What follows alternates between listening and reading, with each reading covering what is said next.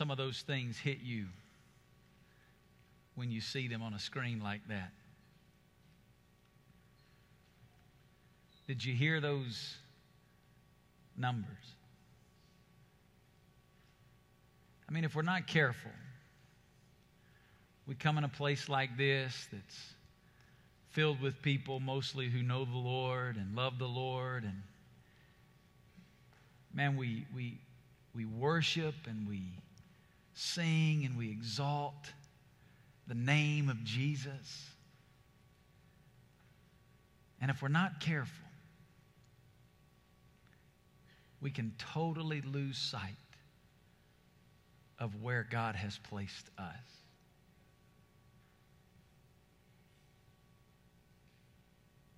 "95% of our city today does not have a relationship with God." How many of you this morning are grateful that you have a relationship with God? Let me see your hand.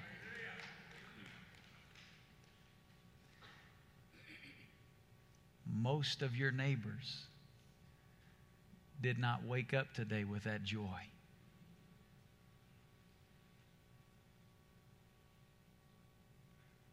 If you take just the zip codes around us. Our church campus is located in 89183. You may not have even known that. That was a new zip code that was created while we were in the construction process. We're in 89183. Just to the north of us is 89123. Just to the south of us is 89052. Those are the three zip codes in closest proximity to our church. In those three zip codes alone, there are 134,000 people that do not know Jesus Christ as personal Lord and Savior.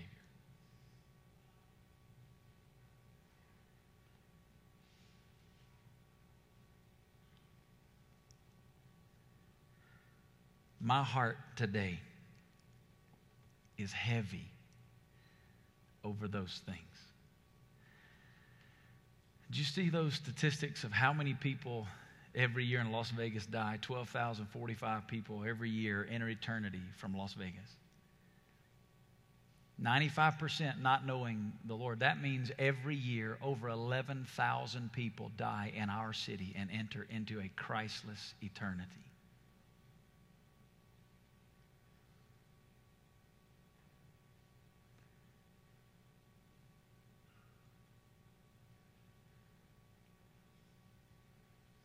You say, "Pastor, aren't we supposed to come to church to be encouraged and have our spirits lifted up?" And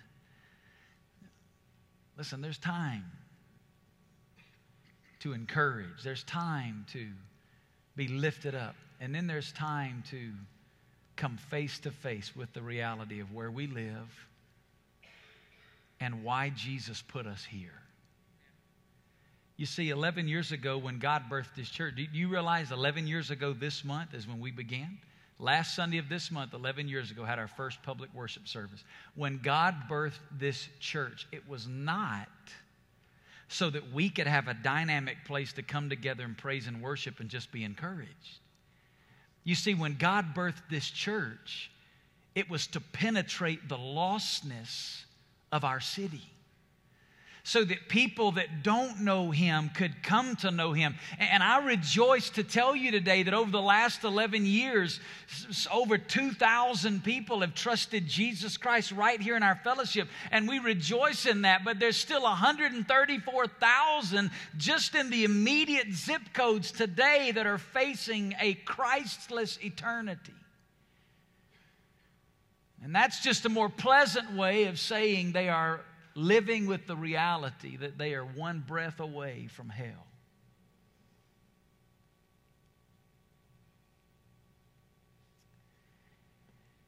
I was thinking about those things, and I want you to see Jesus in the New Testament this morning responding to that very hard attitude. If you have your Bible, I want you to open it and turn to Matthew chapter 9.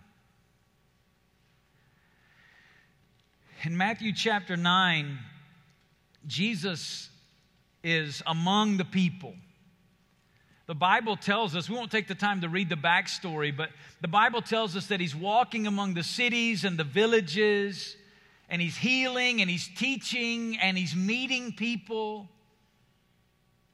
And in the midst of the multitudes, as He walks through the city, as he's just paying attention to what's around Him, we find in Matthew chapter 9, beginning in verse 36, His response. And I believe if Jesus were physically in Las Vegas this morning walking through our city, you could read very much the same thing about exactly what would be in His heart. Listen to what it says. Seeing the people,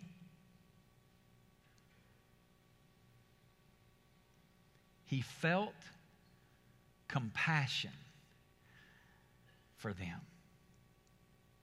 because they were distressed and dispirited like sheep without a shepherd. Then He said to His disciples, the harvest is plentiful, but the workers are few. Therefore, beseech. That's a good Bible word, huh? I'll tell you what it means. Beg. It's the picture of someone on their knees crying out with a sense of urgency. Jesus said, based on what I'm seeing, beg. Beg God to send out workers into the harvest.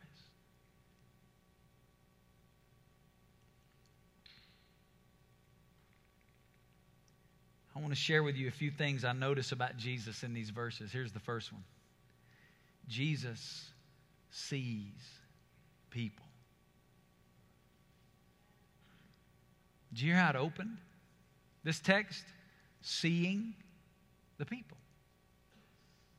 Jesus sees people. Now, the word see here is an important word. In the New Testament, there are multiple Greek terms that we translate into English with the word see. For example, the word blepo is a Greek term that we translate see in the Bible, and it simply means to see. It means you saw something. Didn't pay much attention, didn't really notice it, but you saw something. This word see is the Greek word arao, and it means something more than just to see something. It means to see and take notice. It means that you contemplate, you're paying attention.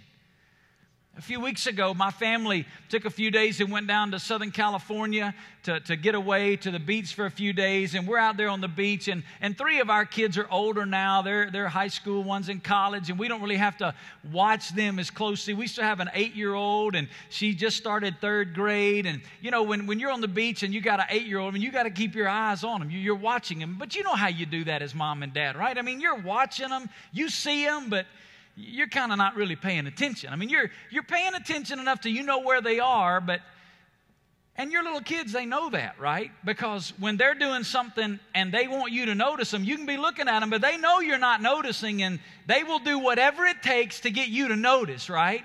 Because they want your attention. They don't want you to just see them. They want you to see them. They want you to notice. That's the difference here. We live in a city of almost 2 million people. Every day we go to stores and we're at the mall or at the ball field or we're driving down the road. We see people, but do we see them? Do we notice them? Let me give you a definition of the word see. Here's the word. It's a genuine awareness of people from God's perspective. You see people at the store. You see people on the street. When you're driving your car, you see people on the road. When you're stopped at the intersection, you see people next to you. When you're at the office or at school, you see people all around you. What I'm asking you this morning is, Do you see them? Do you genuinely become aware of them from God's perspective?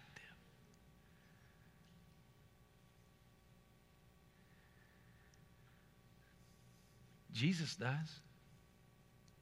That's what the Bible says. He sees them. And the Bible says when he saw them, he noticed three things about them. The Bible says he noticed they were distressed. The word distressed is a word that means battered or bruised. It depicts somebody who's weary from the journey or that has a burden which seems to have no end. It's the word tired. They're exhausted. They're wearied from the weight of sin and the lies of sin, the lies that have promised success and failure and happiness and contentment. And they'd bought into that lie, and their lives were wasted and wearied and worn because they never received the promises that sin offered. They were wearied from religion. Specifically, the people Jesus was talking to had been misled by these Jewish leaders into this system of religion that somehow they could earn a right standing before God. They were just weary from life in general. They were just tired.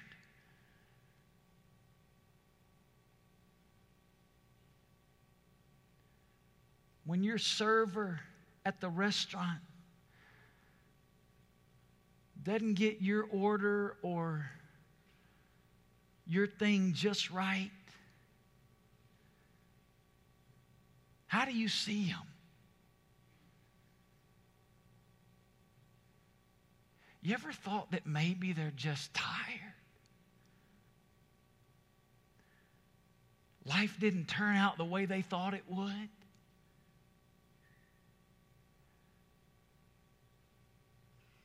The Bible says they were dispirited.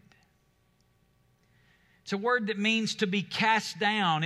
It depicts somebody who's been beaten and they're laying on the ground just waiting to die. It's the idea of being defeated. He saw them as having reached the end and given up. Let me say it another way. They were just done.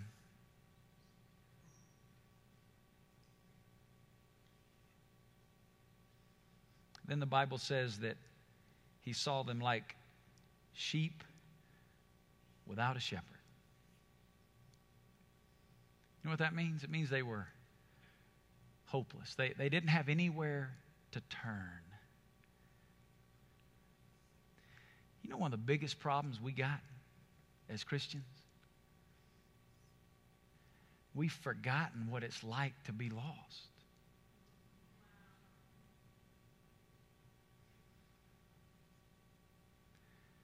See, some of us have been saved so long, we've forgotten what it's like to be lost.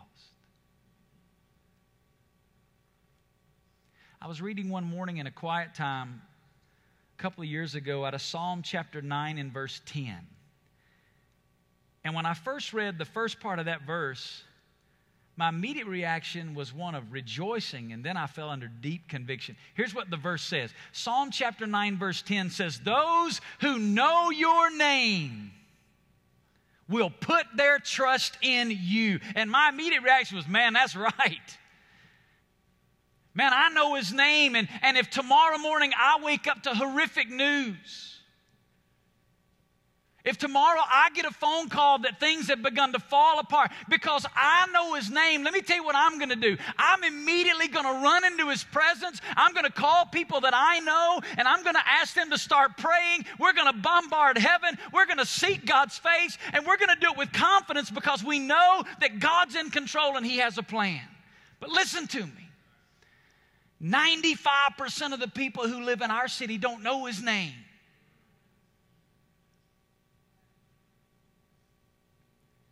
And they wake up with the same problem,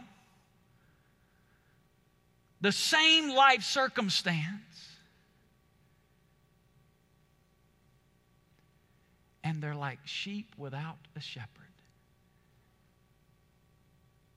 They have nobody to turn to. I'm not talking about just a few people in our city. I'm talking about 95%.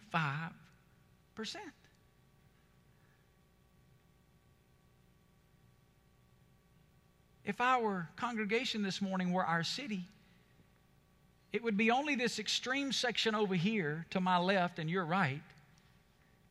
Everybody in this far left section, you stand up. Everybody, just stand up for a second. There's the saved people in Las Vegas. Here's all the lost people. Now let that sink in for a minute.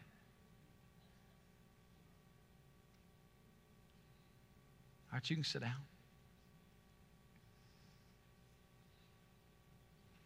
That's our city.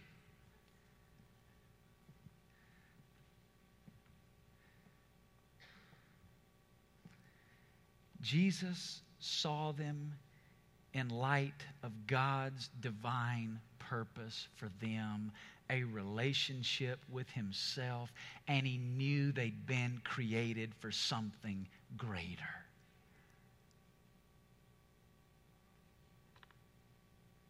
Do you see them?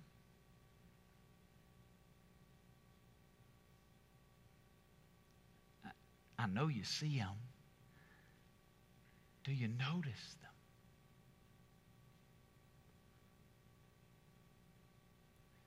And listen, I'm talking to me as much as I'm talking to you. I live here too. And it's easy to get caught up in the things of life and forget why we're here. How is it that we miss them? How is it that we can miss 1.9 million people? Well, one of the reasons we miss them is because of seasons of life. Sometimes we just get so busy. The kids, our job, the schedule. Listen to me. God put you here for something greater than just planning retirement.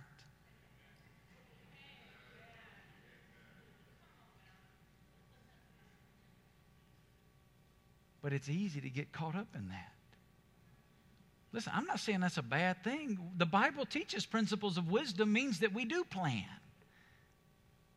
But that's not priority A. It's not that we're to get so caught up in pursuing our career and education and raising our family and the things of life that we forget about the lostness around us. Sometimes we don't see them simply because we're just self-centered. We get so preoccupied with our own needs and our own circumstances that we don't notice the people around us. We can get caught up in spiritual activity. Listen, we can get so caught up in doing ministry that we forget about reaching people.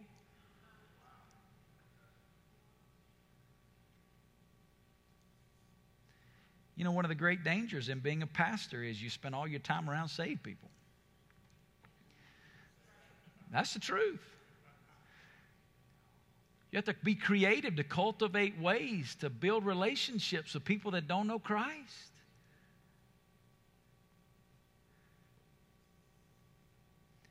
There was a story in the 4th chapter of the Gospel of John. You don't have to really turn there, but in John 4, there's a story where Jesus meets a woman at a well. If you know the story, raise your hand. All right, you know the story, right? Jesus meets this woman at the well, and you know what's happened. The disciples have gone off and left Jesus alone. They've gone off to find some food. They're thinking with their stomachs. They're hungry. It's time to eat, Jesus. Jesus says, I'm going to stay at the well. They said, we're going to get some food. So they go off to find food. Jesus is at the well, and he's there because he knows this woman is coming. And he meets this woman who is very much one of these distressed, dispirited, sheep without a shepherd type people. She'd tried every kind of relationship. She'd tried multiple husbands. She was now living with a guy that wasn't her husband. She'd tried it all and was empty. And she meets Jesus at the well. And long conversation we won't get into, but Jesus winds up there sharing his love and grace with her, and she embraces the gospel. She runs back to the city of Samaria. She starts telling everybody in Samaria, and then all the city just comes marching out to meet this Jesus. And here they come, all these, I don't know if it was dozens or hundreds, but the Bible says it was this throng, this host of people coming to Jesus. And while Jesus was finishing up with this woman and she was leaving, the disciples show back up with dinner. And the disciples are kind of shocked that Jesus is talking to this Samaritan woman because that's not really their culture. But it's funny, the Bible says none of them would say it out loud. They just thought that on the inside. Like he couldn't hear it.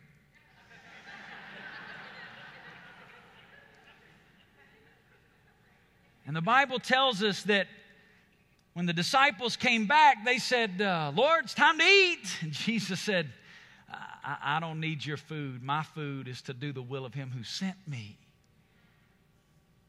And they looked at each other and said, who gave him something to eat?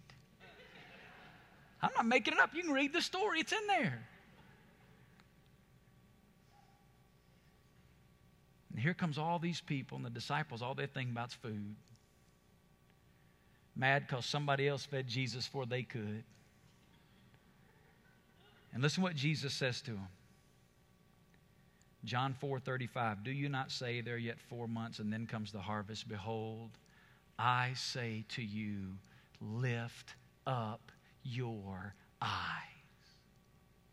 Now, we've heard that verse so many times. We hear it kind of flowery, lift up your eyes and look on the fields. But when you read it in its context, when you read it in the construction of the Greek text, there's passion.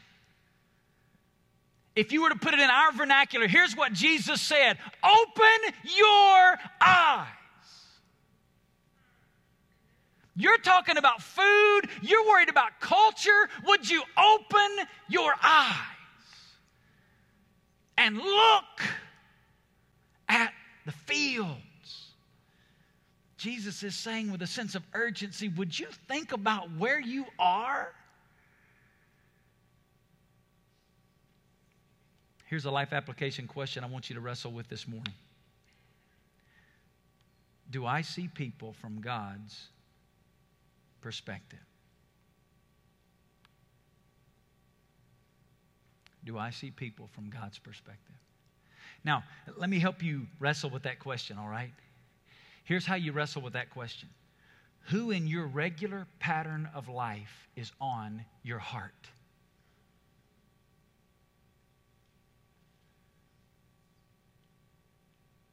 The grocery store that you frequent, the cashier there that you always talk to. You ever thought about whether or not they're saved or lost?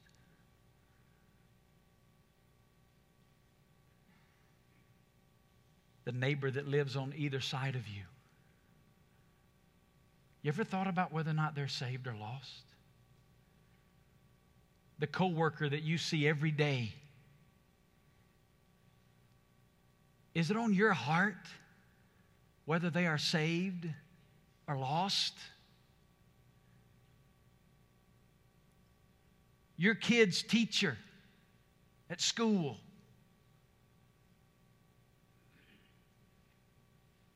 Are they on your heart about whether or not they're saved or lost?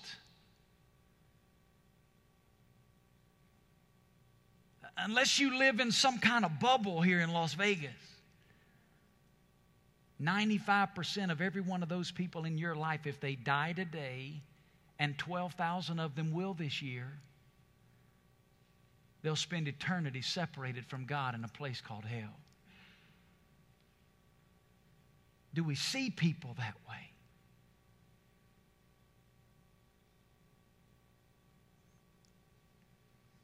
Second thing I want you to see about Jesus, not only does he see people, he feels compassion for people. Did you hear what the text said? Seeing the people, he felt compassion. Jesus didn't just notice them, he responded. The word compassion is the strongest word in the Greek language for this idea of compassionate pity. It describes a compassion that moves a man to the depths of his being. It's literally a Greek word that describes aching on the inside like in an internal organ. It's a deep hurting on the inside.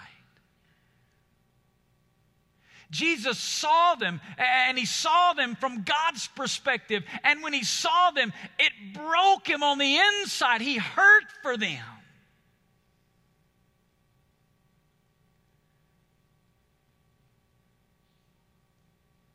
You know what's wrong with us in the American church?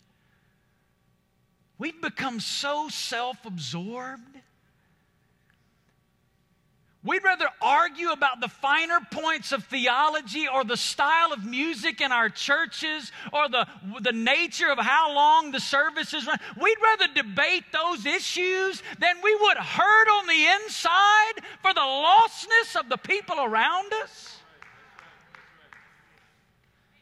How does that look from the perspective of our God?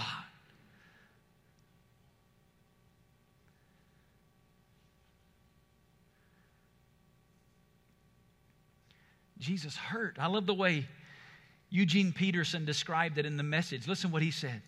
Here's his translation of that. When he looked out over the crowds, his heart broke. Now, I want you to think about something. And I don't want you to answer out loud. And I'm not trying to put anybody on the spot. And I'm telling you, I'm wrestling with this question in my own heart. Does your heart break for lost people?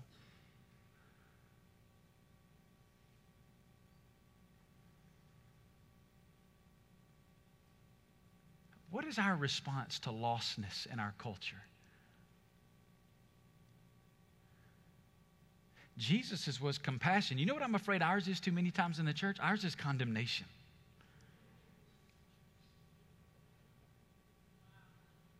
We see lostness, and instead of it looking like hurt, it looks more like hatred. And then we wonder why they don't want to come be around us. You don't clean it up, then come to Jesus. You come to Jesus, and then He cleans it up.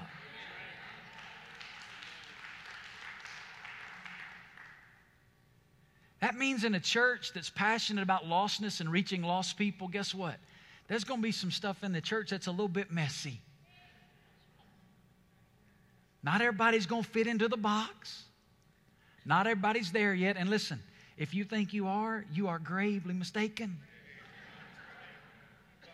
Just ask your spouse.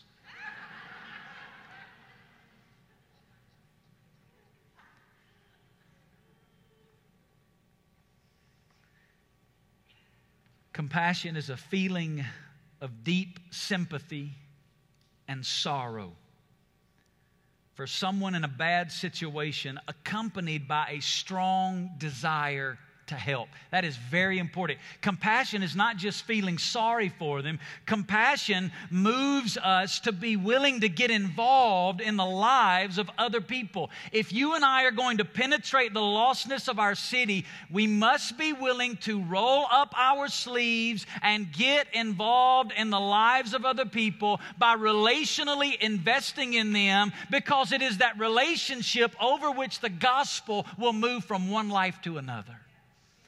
Eric Swanson is a good friend of mine who wrote a book called The Externally Focused Church. In that book, listen to what Eric Swanson says. Look at it on the screen. I love this.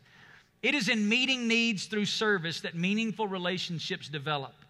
And out of relationships come endless opportunities to share the love of Christ and the gospel of salvation.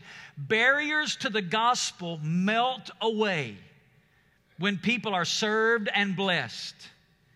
It has been said, there is only one way to God, and that is through Jesus. But there are 1,000 ways to Jesus. By creating 1,000 entry points to the community, we create 1,000 opportunities to show the love and share the good news with the city. It's getting involved in their lives. It's not just pointing the finger of what's wrong. As you study the New Testament, you'll be amazed at how many times you find Jesus seeing people, responding with compassion, getting involved. The Bible says it in Matthew 14. The Bible says he saw a large crowd that was sick, and he felt compassion, and he got involved. In Luke chapter 7, he saw a woman whose son had died, and the Bible literally says he felt compassion for her, and he got involved in the situation. The Bible tells us in Matthew 15 that when the disciples were telling him about all the people, how they were hungry, they had a need, that Jesus, the Bible says, felt compassion for them, and he met that need. He got involved. The Bible tells us in Mark chapter 1 about a leper and his loneliness and his need, and the Bible said when Jesus saw him, he was moved to compassion. Over and over and over in the New Testament, Jesus saw people for who they were without God, and he saw them in need, and the Bible says it moved him. He heard on the inside, and he got involved. Now listen to me. Where does Jesus now live? He lives in you and me, right? Christ, by His Spirit, now lives in us. And collectively, the Bible says in 1 Corinthians chapter 12 that we are the what? Body of Christ.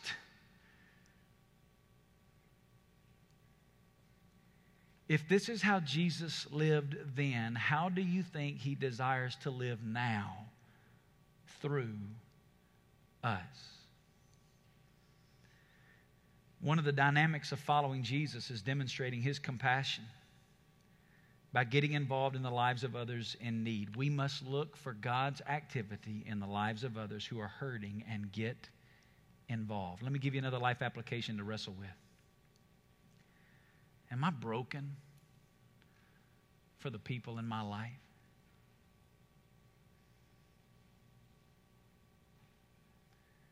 Am I broken for the people in my life? Let me help you wrestle with that question. In the past 30 days, I want you to think about the last month. In the last 30 days of your life,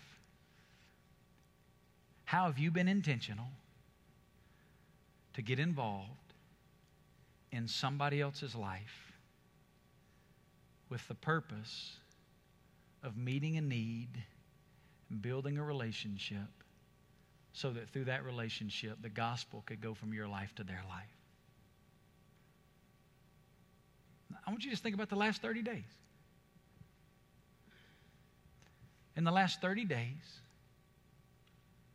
how do you see this playing out in your life? You've seen somebody. You've been hurt, moved on the inside, and you've responded by getting involved in their life.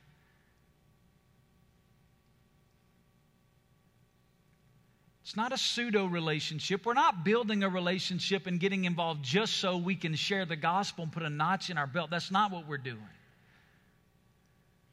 We're building a genuine relationship because we see them as God sees them, and we hurt for them, and we want them to know the truth of the gospel.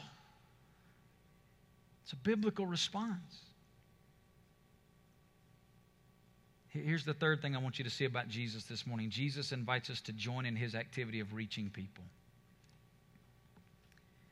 If you go back to our text in Matthew chapter 9, you get this powerful verse in verse 36, and I hope you're able to, sometimes as a communicator or preacher, you feel so inadequate to try to paint the picture.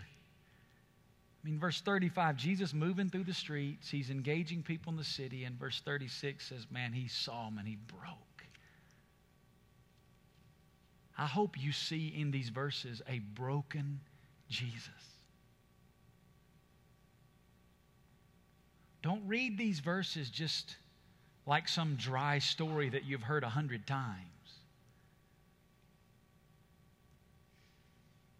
I want you to see Jesus in His humanity overwhelmed with the lostness and the hurt around Him. And He looks at His disciples and He says, the harvest is plentiful,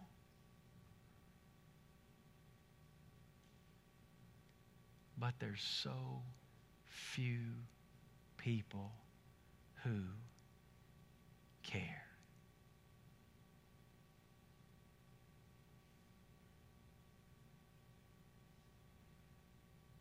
Beg God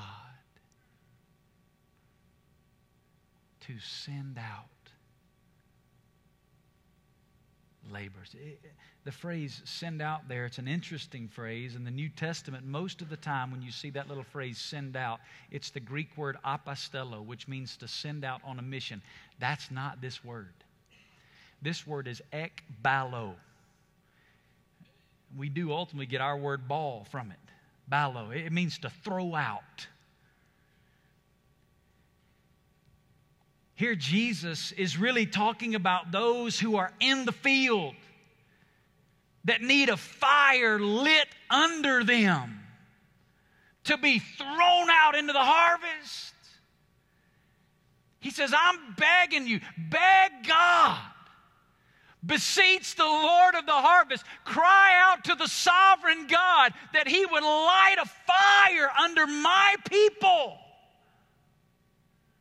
That they would wake up, that they would open their eyes, and that they would see what is all around them. Now that leads me to the big question of the morning, and here's the last one. How do we respond? How do we respond to the reality of lostness in Las Vegas?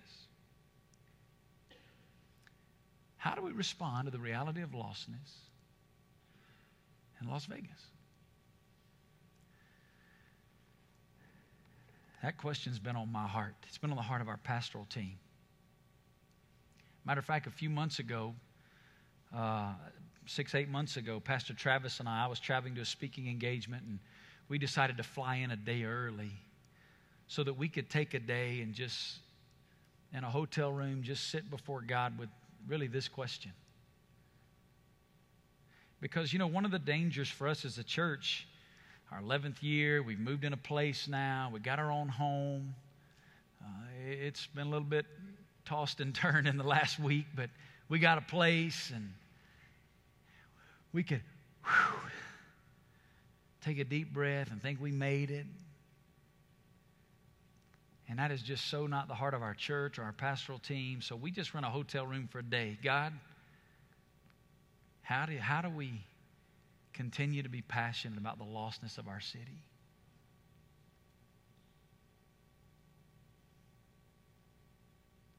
Let me really drive this point home for you. 89052, closest zip code to the south. 89123, closest zip code to the north of us. Our old Pebble campus was in 89123. The church started in my home in 89052. We've been in both those zip codes. But did you know that if you look at the city of Las Vegas, those two zip codes are two of the most densely populated unchurched zip codes in our city? Now wrap your head around that. Here we are, a church plant that 11 years ago didn't exist. Now we're close to 2,000 people a weekend. And everybody could go, man, that's great. And we hadn't penetrated the lostness of the zip codes around us hardly at all.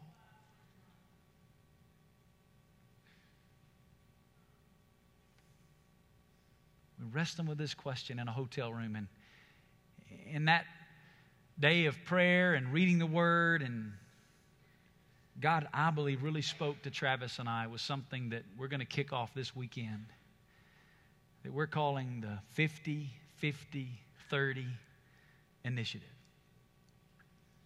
You say, what in the world is that? 50-50-30.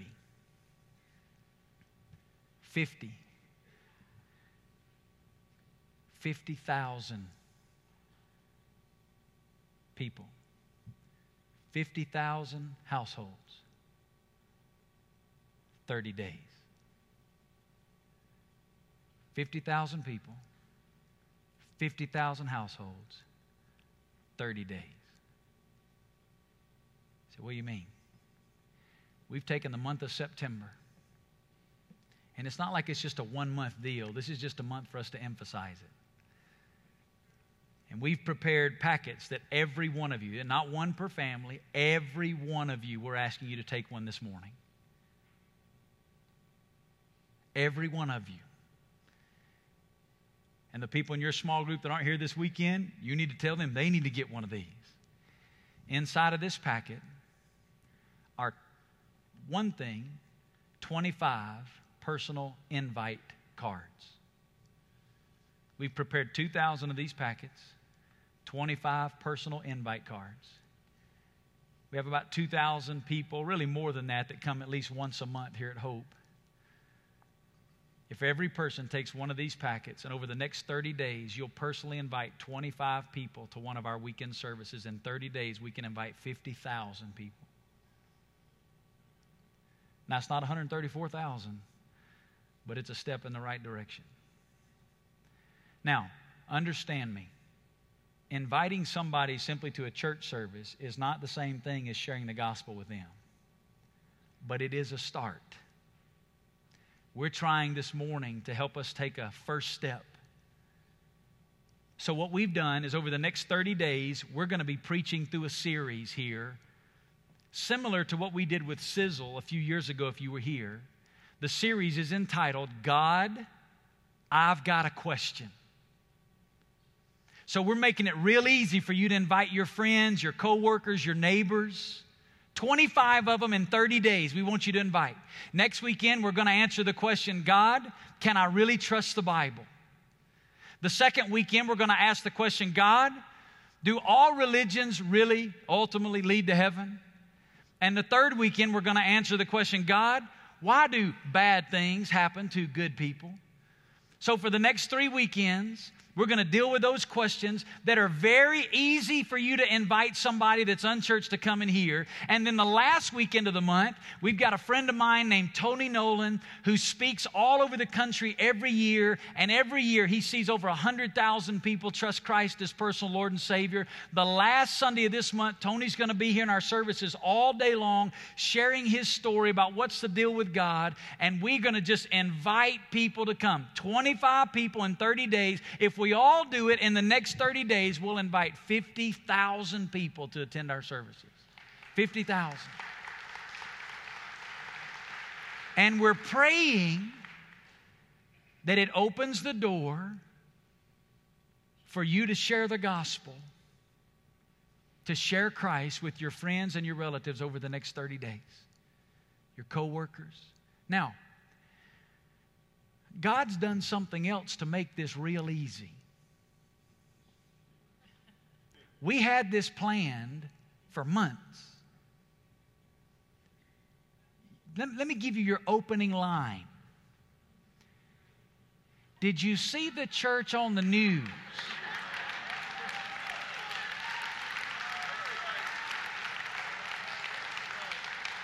I'm serious.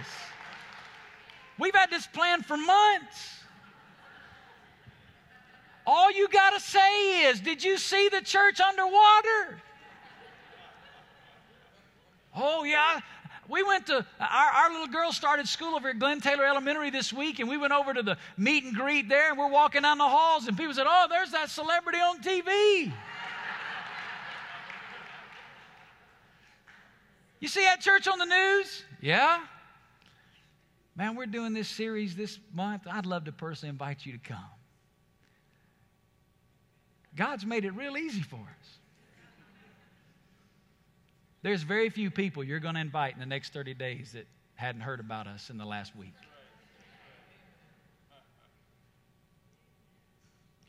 Why does God allow stuff to happen? You see, He always has a plan. His plan's better than our plan. 50,000 households. The other thing we're doing is in these zip codes right around us, we're sending a personal mailed invitation, a personal invite, a mailer to every one of the 50,000 households closest to our campus with the same information. So here's, if you invite somebody that lives around here, not only have they heard it on the news, they're going to get your personal invitation, but they're going to get an invite in the mail from our church inviting them to come and be with us over these 30 days. Now, also in this packet, we've given you some information on how to invite people and how to intentionally demonstrate kindness. There's a lot of examples in here. Travis will unpack that a little bit more here in a moment. But that's what's in this packet. We're asking everybody to pick it up. And we're going to pray and trust God over the next 30 days. You say, Pastor, what if they all show up? Well, we serve a miracle-working God. We'll just trust Him. I don't know who will come. I don't know how many will come. But here's what I know. If you don't ask them, they won't come. Let me show you a couple of statistics and I'm going to be finished. This is out of Tom Rainer's book. He did a survey for a year of the unchurched next door. Here's what he found out. 82% of the unchurched are at least somewhat likely to attend a church if invited. You know what that means? 95% of our city's lost. 82% of our city would come if you just invite them. But look at the next statistic. 7 out of the 10 unchurched people have never been invited to a church in their whole life. Now think about that. 80% of unchurched people said, if you invite me, I'll probably come. But 70% of them never been invited. We're not talking about a bold proclamation of the gospel. We're talking about just inviting them to sit by you for an hour and a half at church. Only 2% of church-going people invite someone to church in a given year.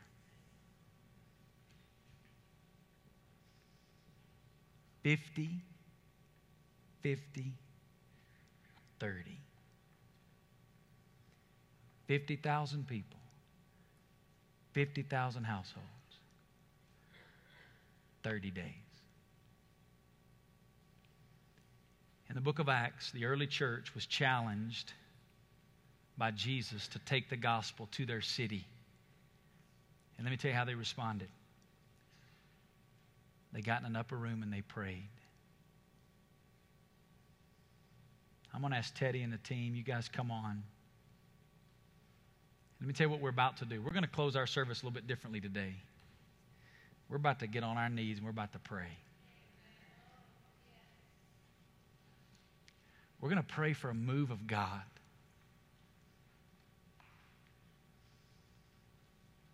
Listen, we can't create the movement of God. You can't. But let me tell you what we can do. We can put up our sails so that if the wind blows, we're ready.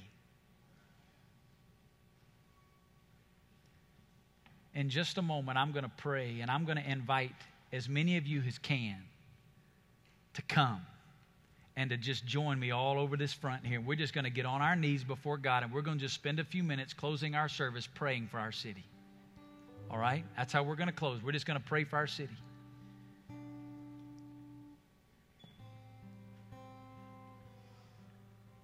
After we finish praying, we'll invite you to dismiss back to your seat. And then we'll close with a few announcements and our offering. Let's pray together. Lord, hear us as we pray. Now, right now, you come. You just come. Just come and feel this altar. Kneel all over the front. If you can't get to the front, you kneel in the aisle.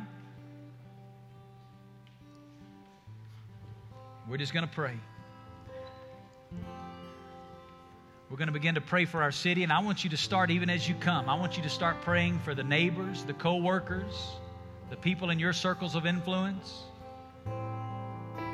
that need Christ.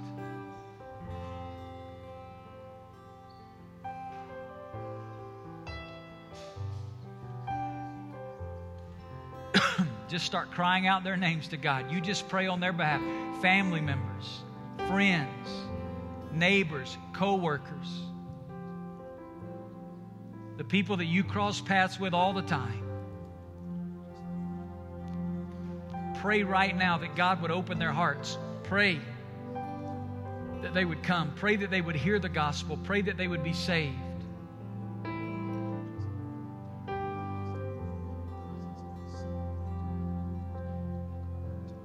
I want you to pray right now for us as a church that God would speak to our hearts, that we would be changed.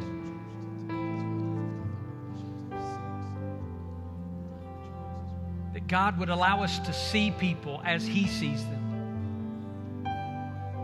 That God would give us compassion for people.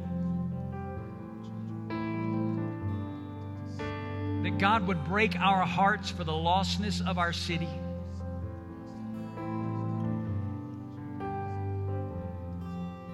Ask Him for divine appointments for the 25 people that you're going to invite over these 30 days.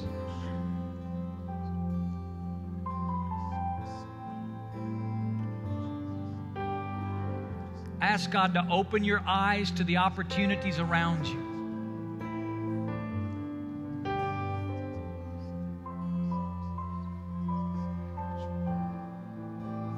Ask God to begin a movement in our city.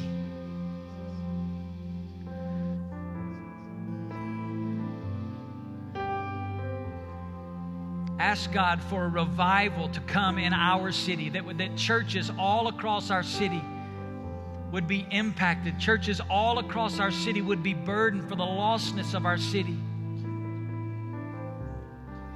Ask God for an awakening.